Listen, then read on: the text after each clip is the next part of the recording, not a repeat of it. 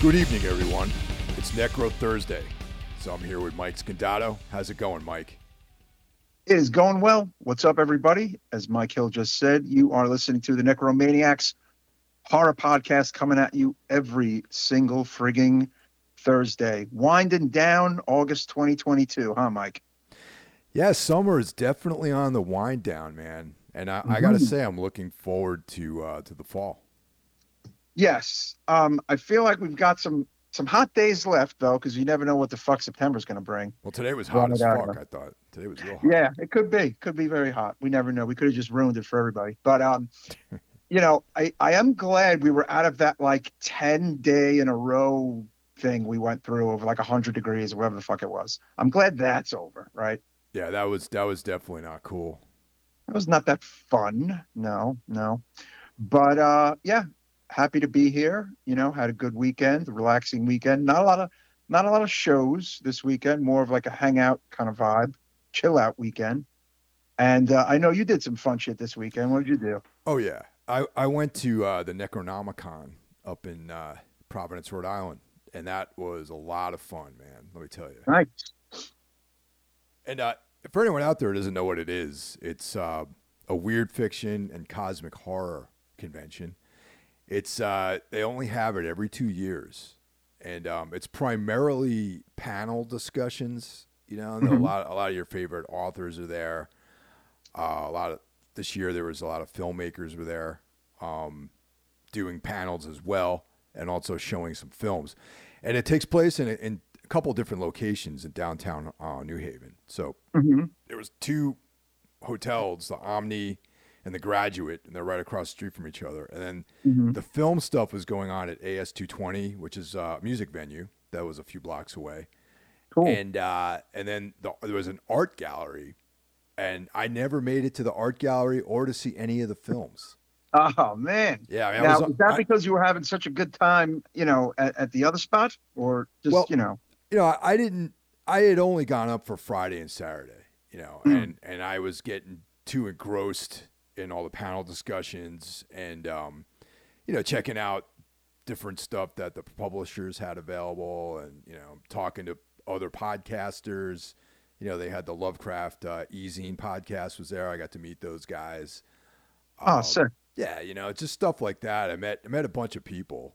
Mike Hunchback, you know, someone man. I've talked about. Actually, yeah, there was like, you know, Paul Tremblay was there. I did not get to meet Kiera LaJeunesse, who did Woodlands Dark and Days Bewitched, that folk horror documentary that was on All the Haunts Be Ours, that box set. Oh, right. Yeah. It's funny. I'm surprised Mary San Giovanni and Brian Keene weren't there, or at least Mary San Giovanni. She's very big in the cosmic horror stuff. Maybe she's been at prior ones, I would imagine. Yeah, maybe. Most likely, actually. You know what I mean? And yeah, there's tons of really cool stuff, man. I had a great time. I picked up a bunch of books and artwork, and if you guys follow me on Instagram, I put up a post with all the stuff that I picked up, and yeah, it was just it was fun, man. And it's good to be out of town, you know, to do something fun, and you know, and I had a nice little bed and breakfast I stayed at. And yeah, it was just a good time. Then I went to go hang out with some friends up in Boston, outside of Boston, on Saturday night, and I drove back to New Jersey on Sunday. Excellent. Sounds like a great weekend. I have a novel idea.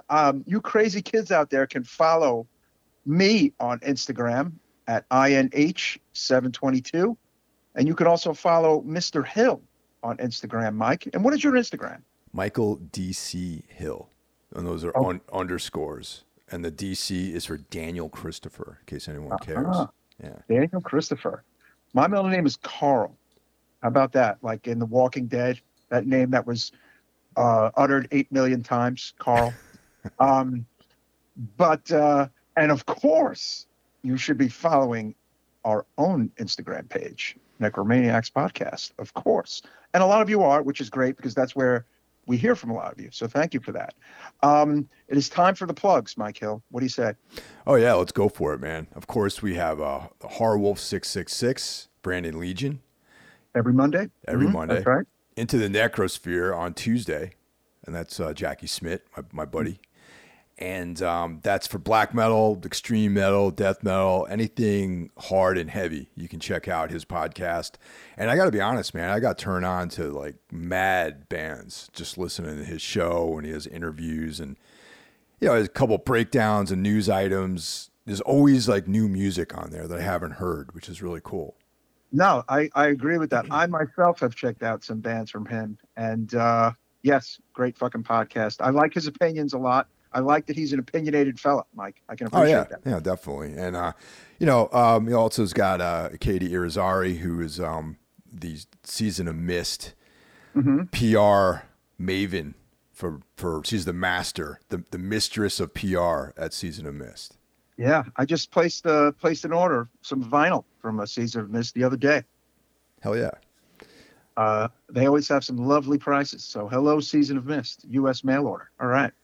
And on Wednesday, folks, we have Mike Hill's very own Everything Went Black, which you all should be subscribing to.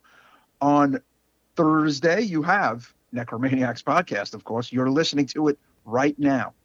And on Friday, you have none other than my brother, John Draper, and Shaheen coming at you with Break the Apocalypse. If you want to laugh and you want to think, you want to hear some entertaining stuff from their very interesting lives, go check out Break the Apocalypse podcast. And there's your week, folks. Huh, Mike? Hell yeah, man. That's, also I want to shout out Carl Hikara, and he's got his brand new podcast, Soul Knox, which drops on Sundays. I couldn't remember exactly if it was Saturday or Sunday, but it's on Sunday. Yeah. We're going to add him to the list of plugs. We're adding him. Consider him added. I like that guy. The squad's growing, man. You know what I mean? We got a legion now. It's now good. We need like a Saturday one, and then we literally have every day of the week, right? Yeah, we got to find some cool Saturday people. Not a lot of podcasts drop on Saturday, though. Ever noticed that? No, you're right about that. I think there's the only other weekend podcast I know is the Tell 'em Steve Dave podcast. I used to listen to that. Yeah. That might have been one of the very first I ever even knew of, to be honest. I still listen to it. I'm still a big fan of that podcast, and it's just funny. And they literally record that like a half a mile from where our practice space is. That's really cool. Yeah, that's fucking cool shit, man. It's funny. You were saying how you get exposed to a lot of new black and death metal from that podcast. There's a hardcore podcast that I love, and I'm very picky with my new hardcore because I play hardcore music, and it's just one of those things, But Axe to Grind that comes out every Tuesday is literally one of my favorite podcasts. Tom Sheen, an old friend of mine, is a co-host. And they have exposed me to a shit ton of really good hardcore in the last year and a half that I've been listening pretty much every Tuesday. So shout out to Axe to Grind. How about that? Yeah. It's funny. I wanted to say, I had mentioned Brian Keane and Mary Sangiovanni before. I am reading the book that they put out earlier this year, the beginning of the summer, that kind of shipped out, called Things Left Behind. It was that special signed edition from Thunderstorm Books. And there's a short story in here by Brian Keane that is about a convention, and he doesn't say the name of the convention, but he says that everything in this story is true. And it might be one of the funniest things I've ever read in my life. And it's coming from Brian Keane, someone you do not associate comedy with. Yeah, man, you got to imagine the kind of stories that guys has with all the experience he has doing cons, Yeah. Yes. See, that's the thing. I almost kind of want more of that from him because of his whole con experience. He's been to a million of them. So it's just, yeah, really funny. But Things Left Behind, really cool book. Hopefully some of you were able to get it because they only made 574 of them. So I got mine, but don't mean to rub it in, listeners. But hopefully some of you got it. But it's really fucking good. I'm enjoying it on the subway. I hate when shit's too fucking limited, man. You miss out on stuff, I try to give you the heads up on these things, man. I think I actually did give you and Lou Kohler the heads up on this one. I don't know if he was able to grab it, but it's really good stuff. Yeah. All right. Tonight, folks, we're doing a modern horror film, 2022, right, Mike? A Shudder exclusive, too. Yes, Shudder exclusive. What Josiah Saw. I'm going to say this one, I believe, came to my attention from one of our many email threads with our friend Rennie Resmini. What about you? Yeah, it was the same thread, actually. That's right. That's right. Yeah, Mm-hmm. he brought it up, and I know if Rennie recommends something, it's usually pretty damn good. So I checked it out, and and now we have a good episode. Mm-hmm. Yeah. It's funny. The title, I was like, what is this? What Josiah Saw? It's got an interesting title. It's got Robert Patrick in it, who's been doing some weird stuff. Okay, the minute I hear his name, the minute I see his face, I'm transported back to the wonderful summer of 1991 in the movie theater watching Terminator 2. What about you? Well, yeah, that's his most iconic role as the T-1000. That's no doubt about that. And what's really funny is he's got a fellow Terminator alum in this movie, and Nick Stahl. How about that? That's right. Also from Terminator 3. From Sin City, he was in that. Yep. That's right, man. More recently, he was in a movie called Hunter x Hunter that Jeff and I did a while back.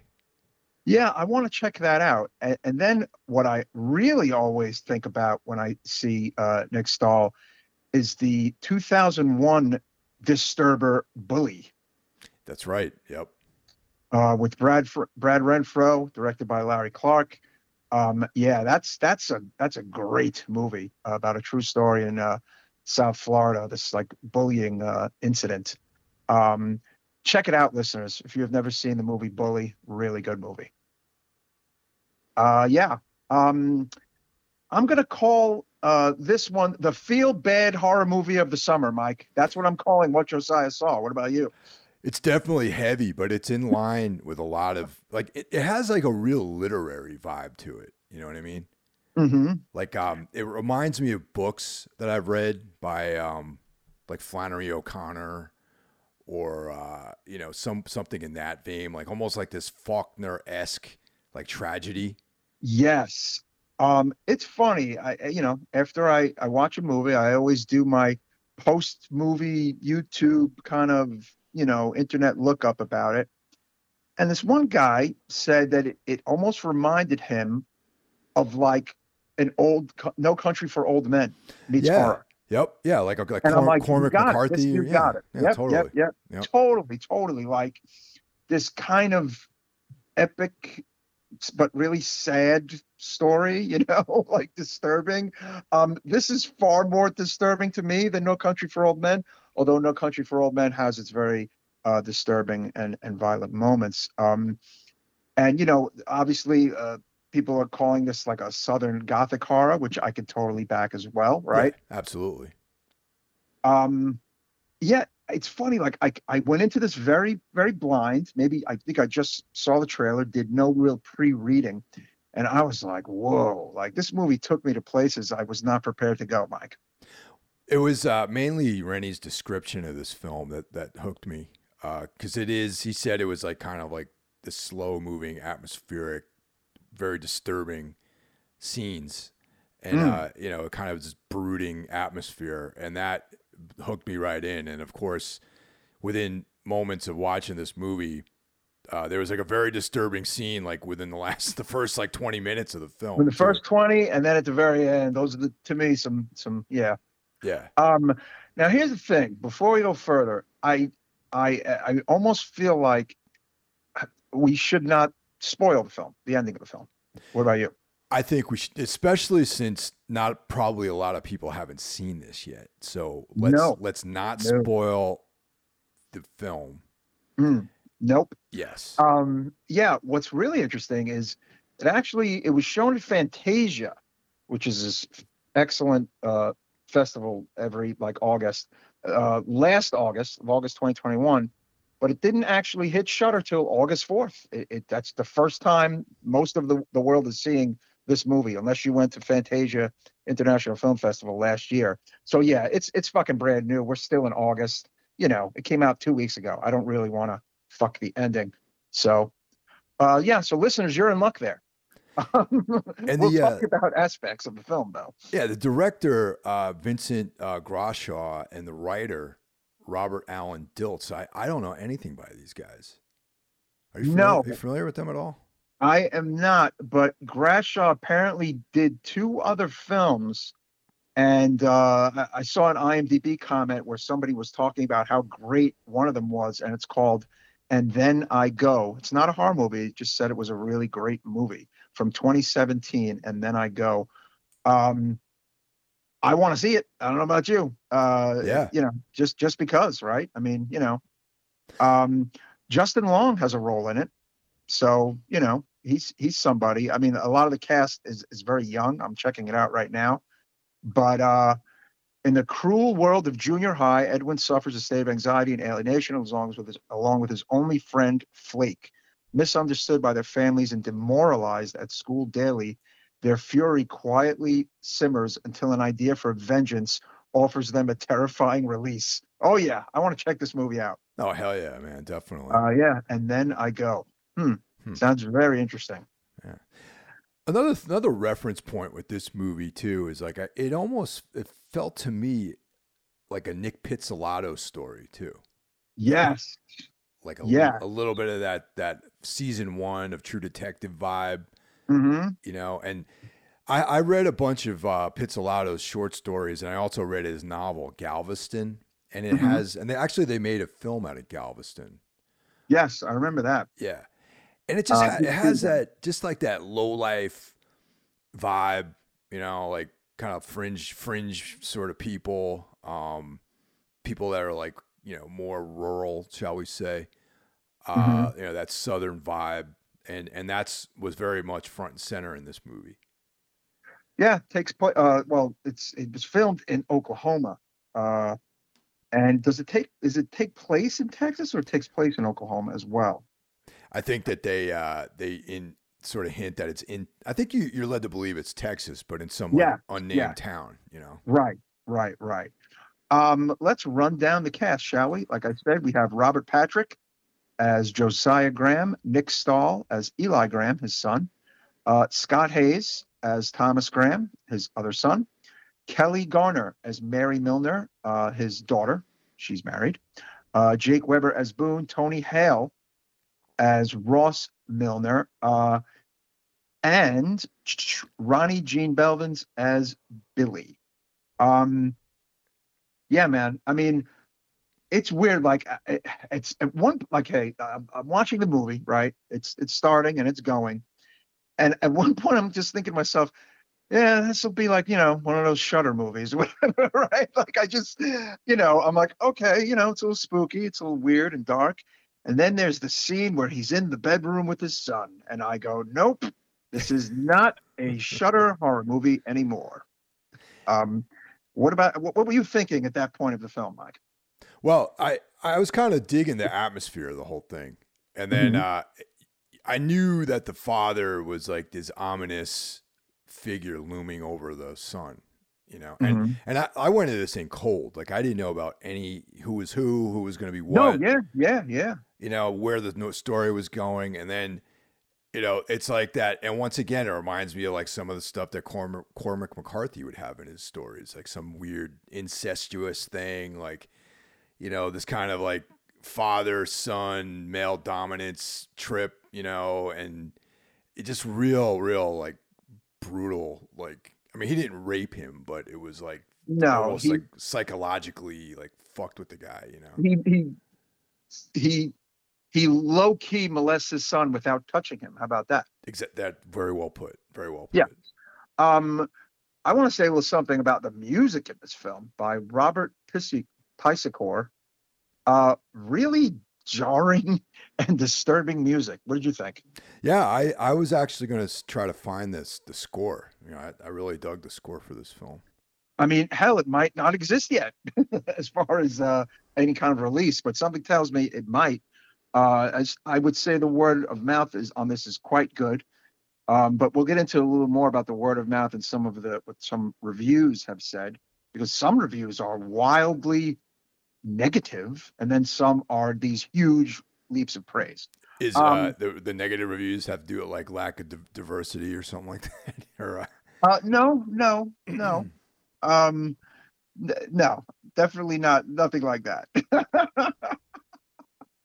Lack of pink hair? No, nothing like that. This isn't that film.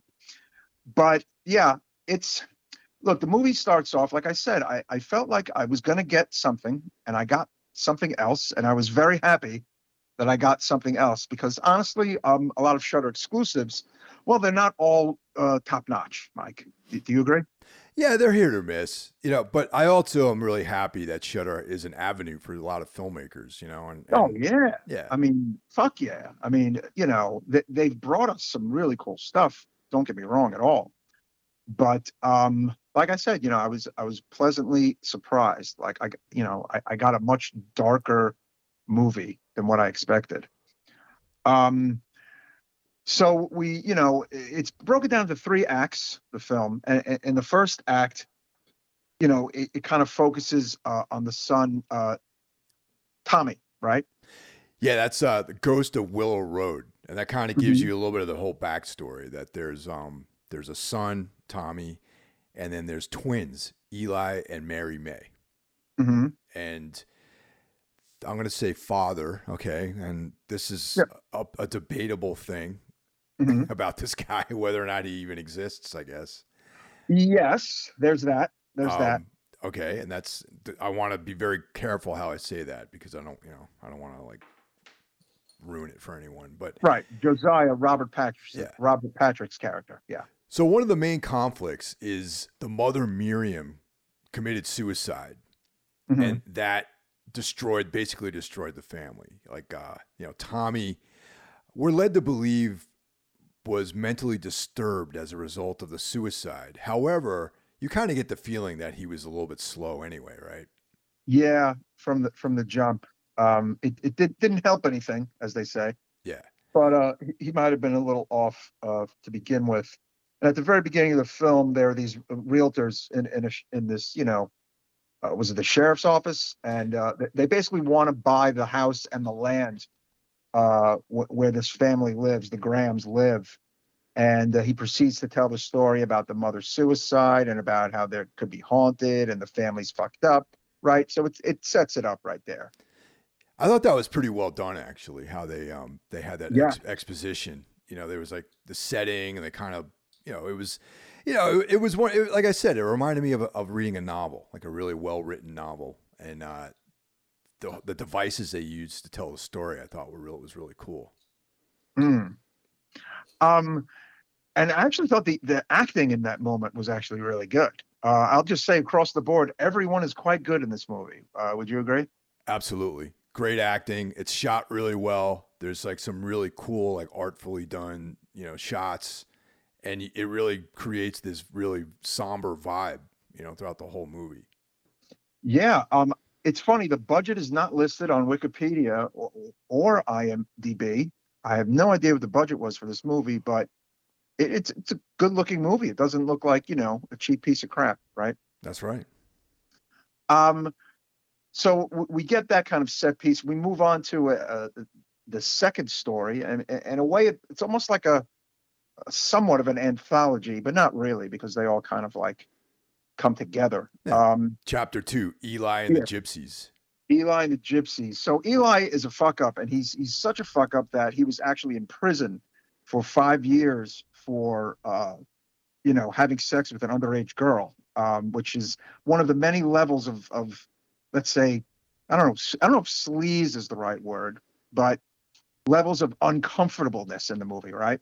Yeah, he's known as being someone who likes young girls, but you Hmm. also get the sense that he's not really a pedophile, though. You know what I mean? Yeah, that's the weird part. It's like Like, not that they framed him to be this likable, great dude, yeah, but he's more of just like a criminal kind of. I don't know, he's but like a I know what you're low saying. level, yeah, like a low level criminal, and Yeah, I know what you're saying. It's yeah, like we don't want to soft sell him banging young girls, yeah. but he doesn't come across, I don't know, that way.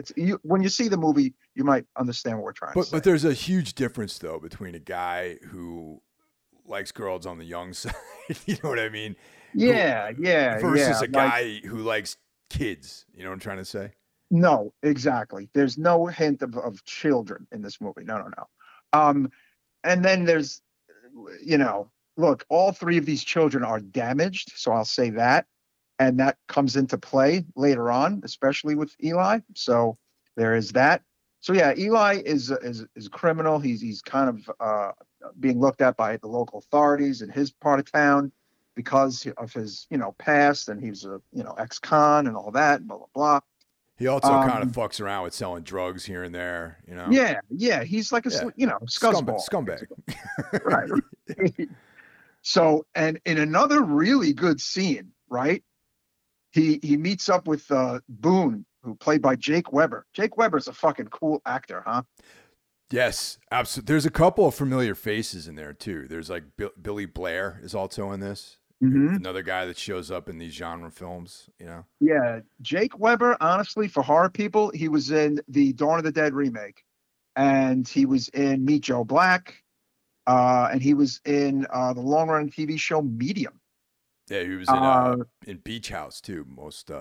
Yes, Beach House. Yeah. He's done cool shit, man. Yeah. So he plays like this heavy, like this like criminal heavy. Again, vibes of like a No Country for Old Men, Cormac McCarthy kind of like Southern heavy kind of crime movie moment, right?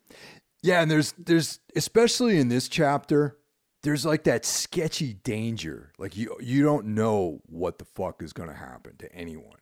You know what I mean? Yes. And this particular setting is very, very tense and very uncomfortable. And what he asks Eli to do is like, it actually did remind me a little bit of something that would have been in like True Detective. You know what I mean? Like this kind of low life, like Southern robbery, like fringe kind of scumbag activity, Yeah, and there's even a like, not like this kind of slow-mo True Detective-y kind of like, I'm trying to think of the right wording for it, but there's like very cinematic moment during this part of the movie, right, Mike? Absolutely. When there's like the commotion, so to speak. He basically tells what do you call it, Eli, since Eli owes him a bunch of money, that he has to go rob these traveling gypsies who come to town every year, right? Well, the funny part about that is it's not necessarily, and this is the best part of it, because like he knows that Eli is not a tough guy, you know what I mean? Right. So he's not going to give him like the heavy lifting when it comes to the caper. So he's just there to back up these two other guys who are doing business. Like they're the guys who actually work for the main dude. And they're like, yeah, you just sit here and talk to the ladies, man. Keep a lookout. That's literally all he had to do. So it's like, such like sketchy scumbaggery, you know what I mean? And it has to do with like gold from, Jewish refugee fillings from the Nazis. Yeah, and, that was a weird part. Yeah, I thought that was an interesting little sidebar, right? Yeah, and it's like, and that's the thing too, man. It's like this movie has just like this seedy vibe to it when it comes to that. So apparently these Romani people travel around with a footlocker of gold. Gold, yeah. That was basically fillings of Jewish people that were killed by the Nazis. So it has like just this fucking baggage, this whole thing is just like unsavory, you know what I mean? So, but what's interesting though is, as they're, there to rob the joint, quote unquote, apparently this gypsy family also is in like the child kidnapping trade. Well, that was actually, that's the other part of it too. Is Eli becomes on the radar of the cops because this 9-year-old girl disappears. So the cop comes out to visit him, and he's like, "Yeah, I immediately thought of you." Like when, if a 9-year-old girl disappears, I thought about you. And so the cops are checking him out. They think he's somehow involved. The gypsies are involved in this thing of abducting this young girl, and they're hoarding this gold, this like Jewish gold, or whatever you want to call it.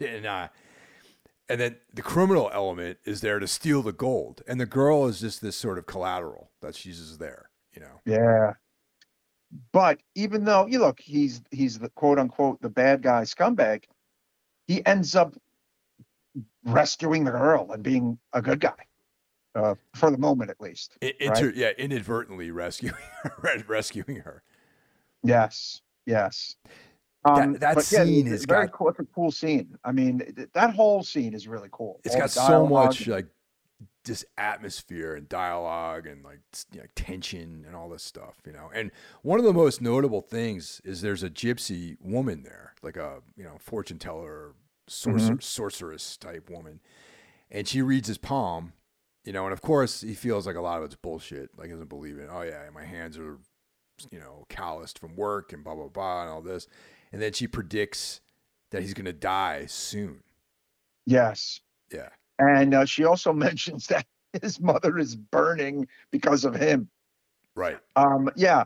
The thing is that we need to talk about is that the movie is called What Josiah Saw. And at the very beginning of the movie, Josiah has this like weird kind of like waking nightmare where it looks like he almost is having a heart attack, right, Mike? Yeah. And apparently he sees the mother burning in hell, right? Right. And also in the very first chapter of this, it's, Tommy is saying his prayers and all this stuff. And Josiah makes it clear that he's not a believer until he has this horrific nightmare. Yeah. Yeah. Oof. And then he's like, we have to change our ways. We have to be more pure and, practice the word of the law of the Lord and all this. And he, swears off drinking and all this stuff, Yeah. Which brings us to the third act. And, it may sound like we're giving the whole movie, but we're actually not giving the whole movie. We're giving very little away, right. Actually. Yeah. Mm-hmm. The third act focuses on the daughter, Mary, right? And all these names, if you're paying attention, have biblical names. And I think that's on purpose, right? Well, down south, they oftentimes, a lot of these like names, like these Southern Gothic stories have people with biblical names, Mm-hmm. So, yeah, Mary is married and her and her husband are trying to conceive a child and they can't conceive a child. So they're in the process of trying to adopt. But apparently, the reason they can't conceive a child is because Mary had a procedure that makes her unable to get pregnant, right? Right. Which was a little strange if they're, trying to have a kid, but she kind of did that to herself. And it's just, it's like makes you raise an eyebrow a bit like, well, why did she do that if they want to have a kid? And, it's funny because Mary kind of initially seems like the most normal one, right? I don't know about that. Really. Yeah. All right, maybe not. Yeah. Maybe in like the first moments, she's fairly like, I don't know, maybe for like a hot minute, she's the most normal one. But she is not. She is has severe PTSD and she's got a host of issues and things that she's definitely hiding from the husband, right? Exactly. And now the device, because all the twins have moved away. They don't live in the same hometown anymore. So the device that brings everyone back together is this paperwork expressing for the stand of the home, right? Yeah, expressing that this oil company wants to buy their land so they can mine shale. So there's a scene where we see Eli. He's in his trailer and he gets this piece of mail, and it's like, okay, I have to go home. There's going to sell the farm. Same thing with Mary May. She goes back, and then everyone's together. Now, this story also utilizes one of my favorite literary devices of the unreliable narrator, where the story is being told in a way that is somehow flawed by the storyteller. And at the end of, when we get into, well, we're not going to get into the climax, but at the climax, you'll realize that things weren't what they seem. There's a No. bit of the unreliable narrator has been telling this story, and the reality is way different than what's being presented. Yes. And what I also do not want to say, and I don't think we should say, is there's a reveal between the twins, between Nick Stahl's character and Kelly Garner's character, that is very shocking and is even more shocking than the opening semi-molestation scene of the son. Would you agree? 100%, man. And Yeah. that's, we should maybe do a spoiler section because there's so much to talk about regarding the ending of this. So maybe we should, Or maybe as a brief follow-up on our next get-together. But the thing is this: it is a new movie, and we do want you to see it. And I think we're doing a damn good job. I think, pat on the back, of talking it up and telling you how good of a fucking movie it is. No, I think so, man. And this I watched it twice already. You know what yeah, I mean? I need to see it again.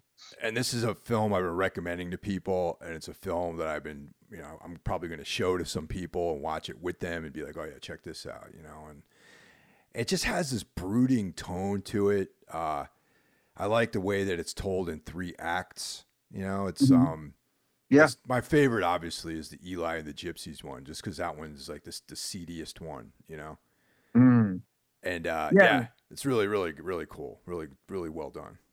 Absolutely. And yeah, Robert Patrick, like I said, he's been doing a lot of like horror stuff, like indie kind of movies, and definitely spreading his wings a bit. And it's funny, like, when you do a movie like this, I almost feel like only like a certain group of people are going to see it, and a certain group of people are going to recognize your work in it. And it's kind of a shame because, I mean, this, he's later in his career, and he's doing some fucking great shit.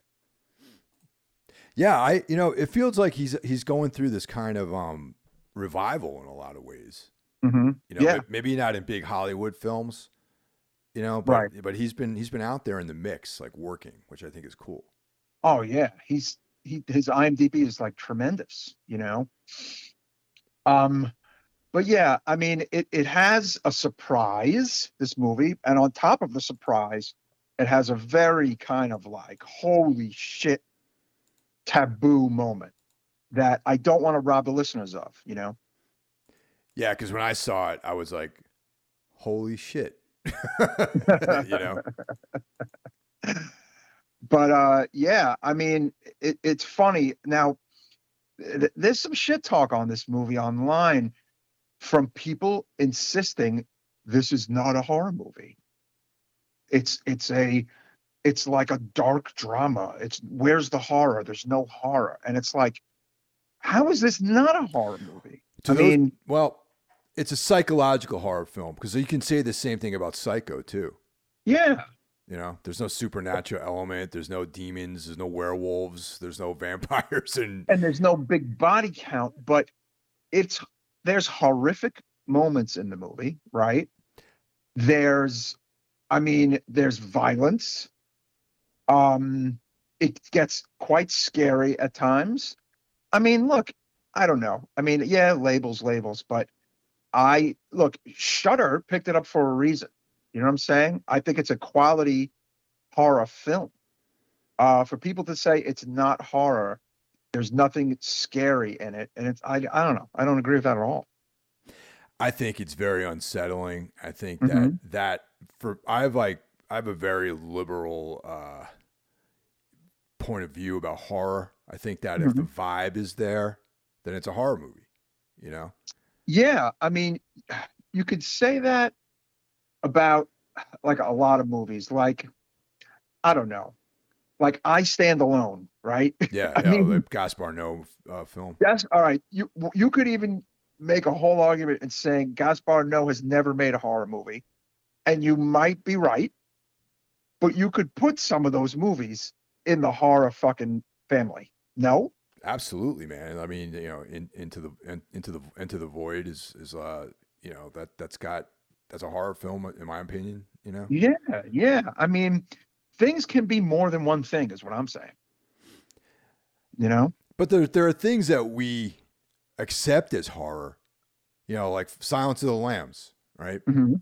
You accept that as horror. Anything with a serial killer is like, Yeah. there's no supernatural element. There's no werewolf in it. There's no vampires or zombies, but it's something that is part of our reality.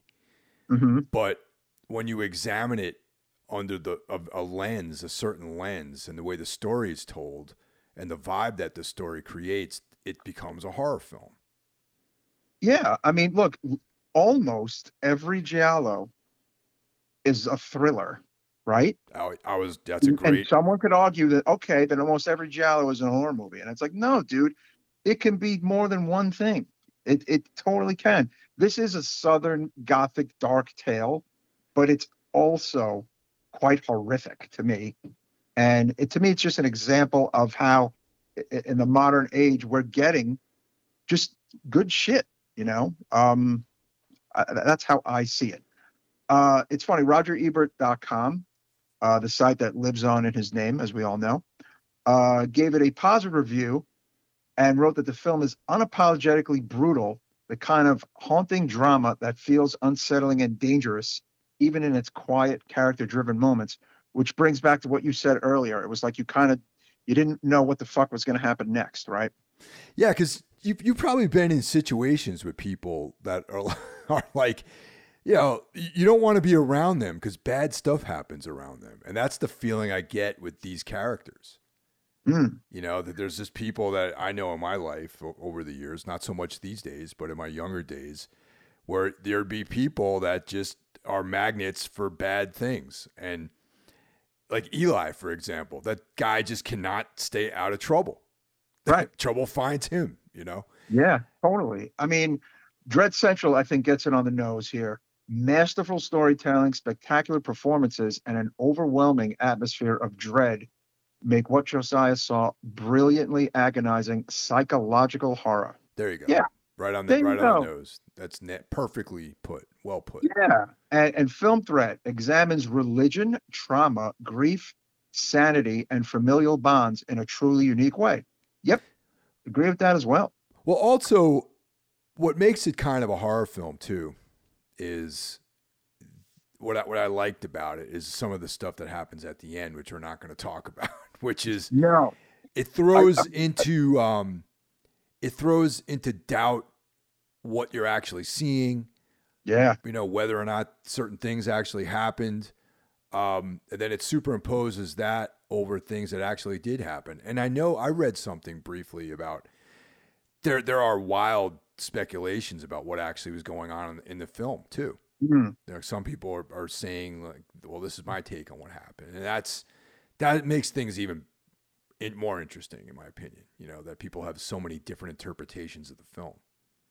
There's a line in Tenebrae. Some people are dead who should be alive, and some people are alive who should be dead. That's right. And that's what's going on. That's what's going on in this movie. That's to give it a little spice. And I feel like Nick Stahl is also in like a little resurgence in his career too. Yeah. I feel like he went away for a little while, or maybe he was just doing stuff that I wasn't seeing. But no, he's a really good actor, man. He's he can play the dark shit too. I like that these guys are working in genre films. You know what I mean? Yeah. Like that they're kind of making their bread and butter in this genre. And I think there's like there's always that story about how actors kind of feel like they want to avoid being in horror films, and it's not good for their career or whatever. I kind of think that that's gone these days. Like, I don't think people care about that anymore as much. I also agree with that. You know what's funny? You know what he did? He did remember the unaired Lock and Key? There was a Lock and Key. They made one episode in 2011, and it was like, there was a trailer for it and everything. He was in that. Oh. And then it got put on a shelf, and then it came back without him on a different net, like the whole thing, Oh wow. They kind of, yeah. He was in that. Huh. You could probably find that on the gray markets. He was Duncan Locke in the unaired pilot of Lock and Key. And yeah, there was that Wonder Woman unaired pilot back in the day that I used to see for sale at like cons and stuff. And and now there'll be the Batgirl gray market movie one day, if that ever leaks, that was put on a shelf. Why did they do that anyway? Do you know? Oh, who the hell knows?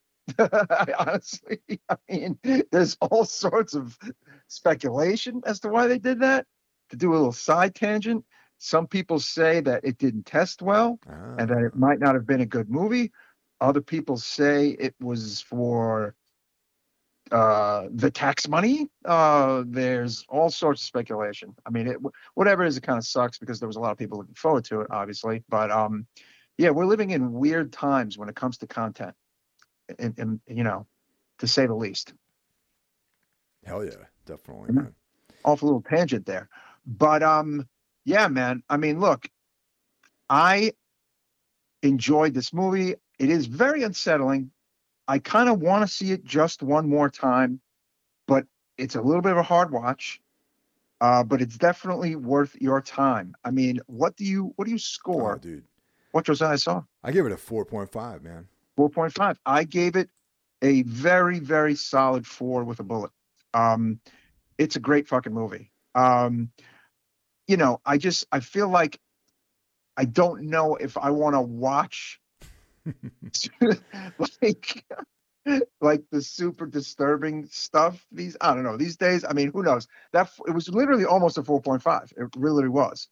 But I got it down to a 4. But that in no way negates the movie.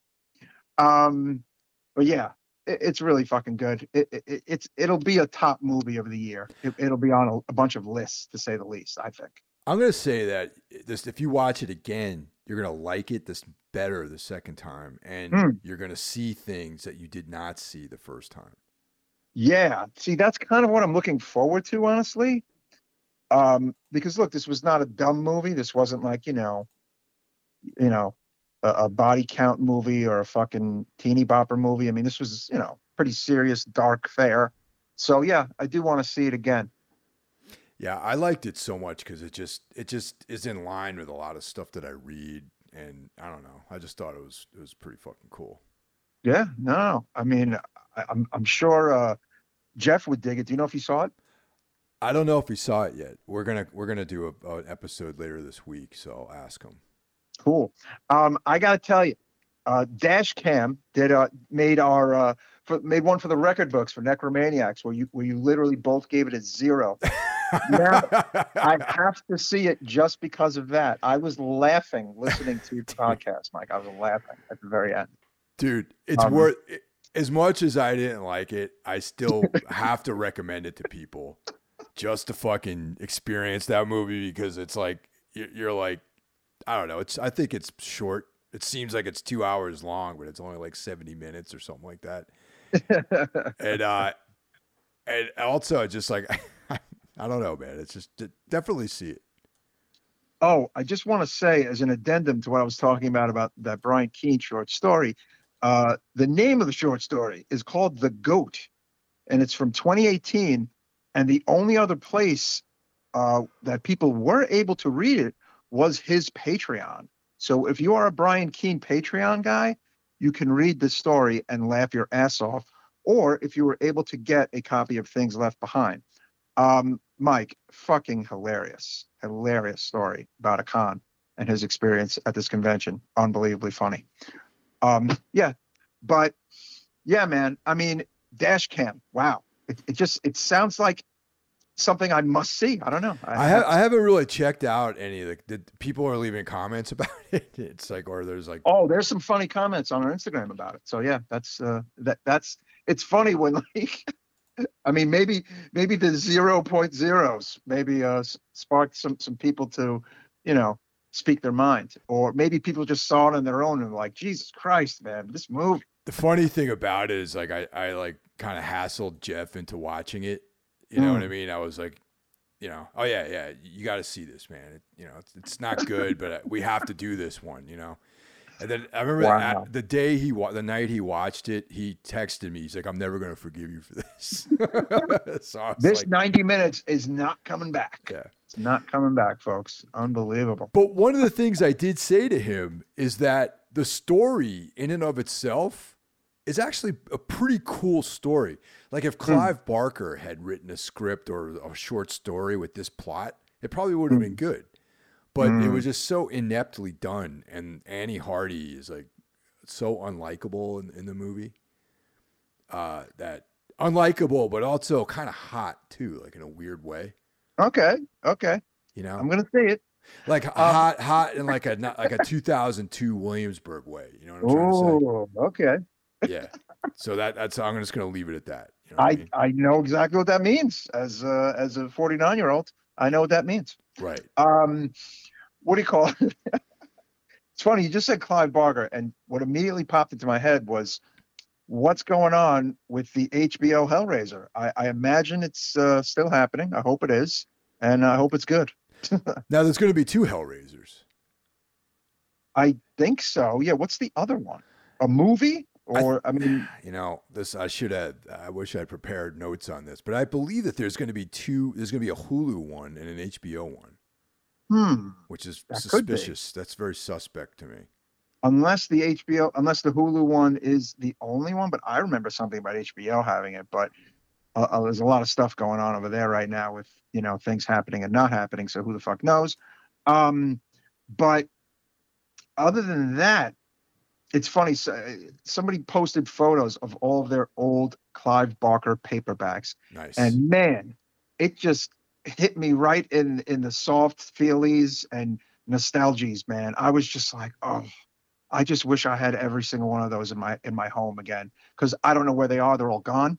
I had like, I don't know, 10 Clive Barker like paperbacks when I was a younger man. Right. And that cool artwork and the black covers with, the green font or the red font. And it was just like, man, I was like, shit, I fucking love those books. There was also a lot of really good comic representations of Hellraiser. Yes. To me, one of the very best being we might have even mentioned it before, the Marvel's Prestige of Hellraiser, that their sub-label. Was it Epic Comics? Yeah, Epic remember? Comics, yep. Yeah, yep. Dude, those were sick. And the artwork was sick. And the stories were really like adult and graphic. And I mean, there should be like a deluxe hardcover of that. And I do not believe there is, unfortunately. So there was also Tapping the Vein. Yep. Yes, I had those. I may still have some single issues of some of these. But those paperbacks, man, I definitely don't have those anymore. Dude, yeah. At the Necronomicon, there was like, I wish I had about $2,000 or $3,000 to spend on stuff. It was like so many things that like there came a point where I was like, I get the fuck out of here, man. Like I'm just help. Yeah, I know. Yeah, like I got to pay rent in another week and stuff. Yeah, so dude. It's like me as of late with like fucking shirts, man. Yeah. I have a shirt problem, Michael. I have a very bad shirt problem. Me too. Yeah. And man, some of these boots are just fucking gorgeous, and they're made on the Comfort Colors brand shirt, which is literally the best t-shirt brand you can make, and it's also the most expensive, like wholesale. If like a band makes like a Comfort Colors run, they're probably charging like $30 a shirt. But, if some of these bands I love insist on not making cool designs, then damn it, to the bootleggers, I'm going. I'm sorry, man. It just is what it is. Yeah, there was mad stuff at that con. And there were movies, like DVDs of, they had Emperor of Dreams, like the Clark Ashton Smith documentary. I have that stuff already, but they have, it was just there for sale too, which was great.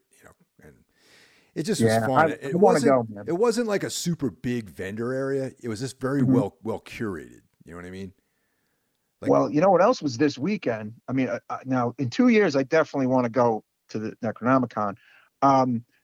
Psycho Las Vegas was this weekend, and man, was I getting like the Wish I Was There's, looking Yeah. at all that this fucking weekend, because it just looked so fun. I know a bunch of people that went.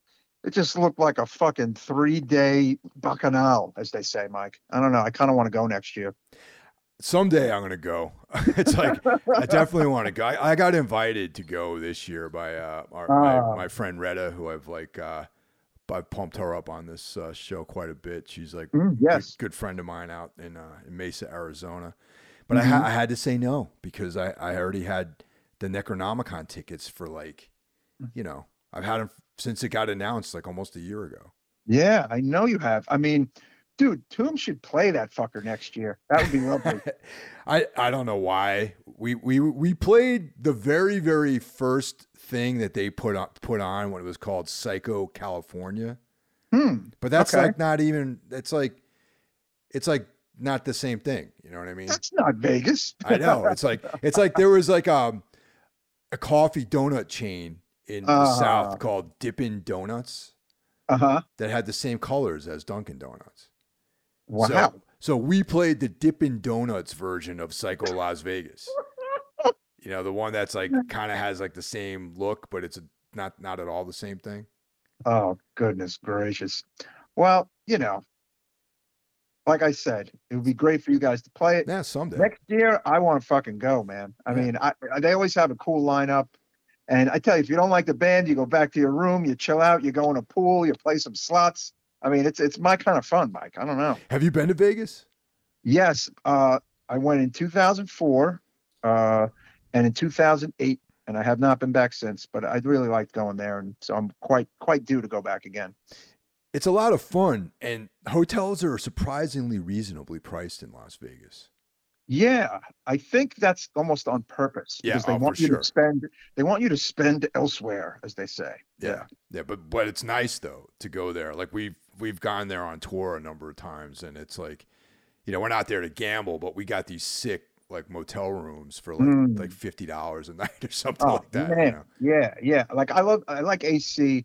But AC is not Vegas. You know what I'm saying? No, not even close, right. Man. I mean, AC is great, but Vegas is like where it's at. Oh yeah. It's like a Vegas Junior, but I wouldn't even know if I would even say Vegas Junior. Like it's not even that. It's sub junior. But yeah, man. This was the episode, folks. We went in a few different avenues and alleys. Talked about a bunch of different stuff. But mainly, we're encouraging you to see this great movie, What Josiah Saw. Right, Mike? That's right. So definitely check it out. And, maybe we'll do like an addendum or something, next time. Because there's a lot of stuff to talk about, and I want to see you. I want you guys to experience this and get back to us of what your thoughts are. And I definitely want to talk about the ending at some point. Yeah, absolutely. Once it's been out a little while longer, 100% agree with you. But that was the episode, folks. And please, if you are not subscribing already, you should be subscribing on iTunes or Apple Podcasts, or if you're checking us out on Podbean, thank you, or wherever the hell you are checking us out. And again, check us out on Instagram, Necromaniacs Podcast, and on Facebook if you're still on Facebook. And we thank you for your support. Take care, everyone. We'll talk to you next week. Good night.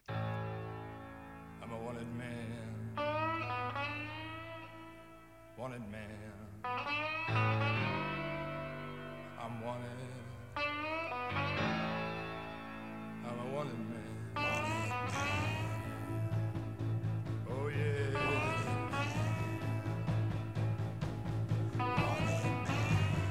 Yeah. Oh honey, I'm a wanted man. I'm a wanted man in California. I'm a wanted man in Buffalo.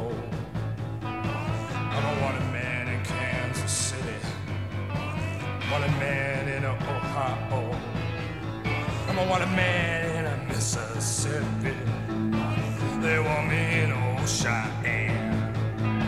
Wherever you may look tonight, you will see this wanted man. I might be in Colorado or Georgia by the sea, working for some man who may not know at all who I might be.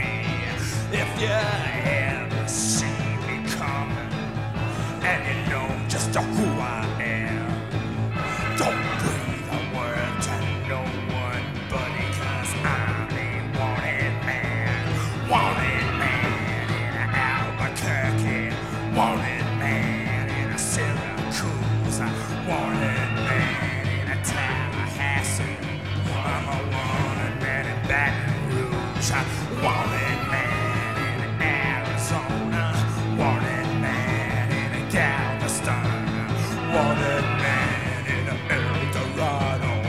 This wanted man's in great demand. If you're here, catch me sleeping. You see the price flash above my head. Take a look again, my friend. That's a gun pointed at your head. Wanted man by Lucy Watson. Wanted man by Jesse Brown. Wanted man by Nellie Johnson. Wanted man in us next town. Wanted man by the Border Sisters. Wanted man by Kate Callahan. Hey honey, don't you tell me you don't want me, 'cause I'm a wanted man. A wanted man who lost his will to live. A haunted man who won't lay down. There's a woman kneeling in a unmarked grave, pushing daisies in the ground. Wanted man in the Windy City. Wanted man in Tennessee. Wanted man in a broken arrow. Wanted man in a wounded knee. Wanted man in a Jackson town. Wanted man in El Paso. I got bounties on my head in towns I would never think to go. Wanted man in Arizona. Wanted man in Louisville. Wanted man deep in Death Valley. Wanted man up in the Hollywood Hills. When the devil comes collecting, 'cause every door no wanted man, he better wear a 6-gun on his hip and hold another in his hand. If you love the wanted man, you best hold him while you can, 'cause you're gonna wake up one morning and find the man you want and he is gone. Wanted man in a New York City. Wanted man in San Antonio. Wanted man down in Laredo. Wanted man in a Tupelo. Wanted man in the state of Texas. Wanted man in the state of Maine. This wanted man's in the state of leaving your baby jumping on a midnight train. Wanted man in every cat house. Wanted man in as many saloons. Wanted man is a ghost in 100 homes, a shadow in 1,000 rooms. Wanted man down in St. Louis. Wanted man in a New Orleans. Wanted man on Muscle Bay. Wanted man in a Cripple Creek. Wanted man in a Detroit City. Wanted man in a San Antonio. But there's one place I'm not wanted, Lord. It's a place that I call home. Oh, wanted man. Wanted man. If the devil comes collecting, you better hold a 6-gun in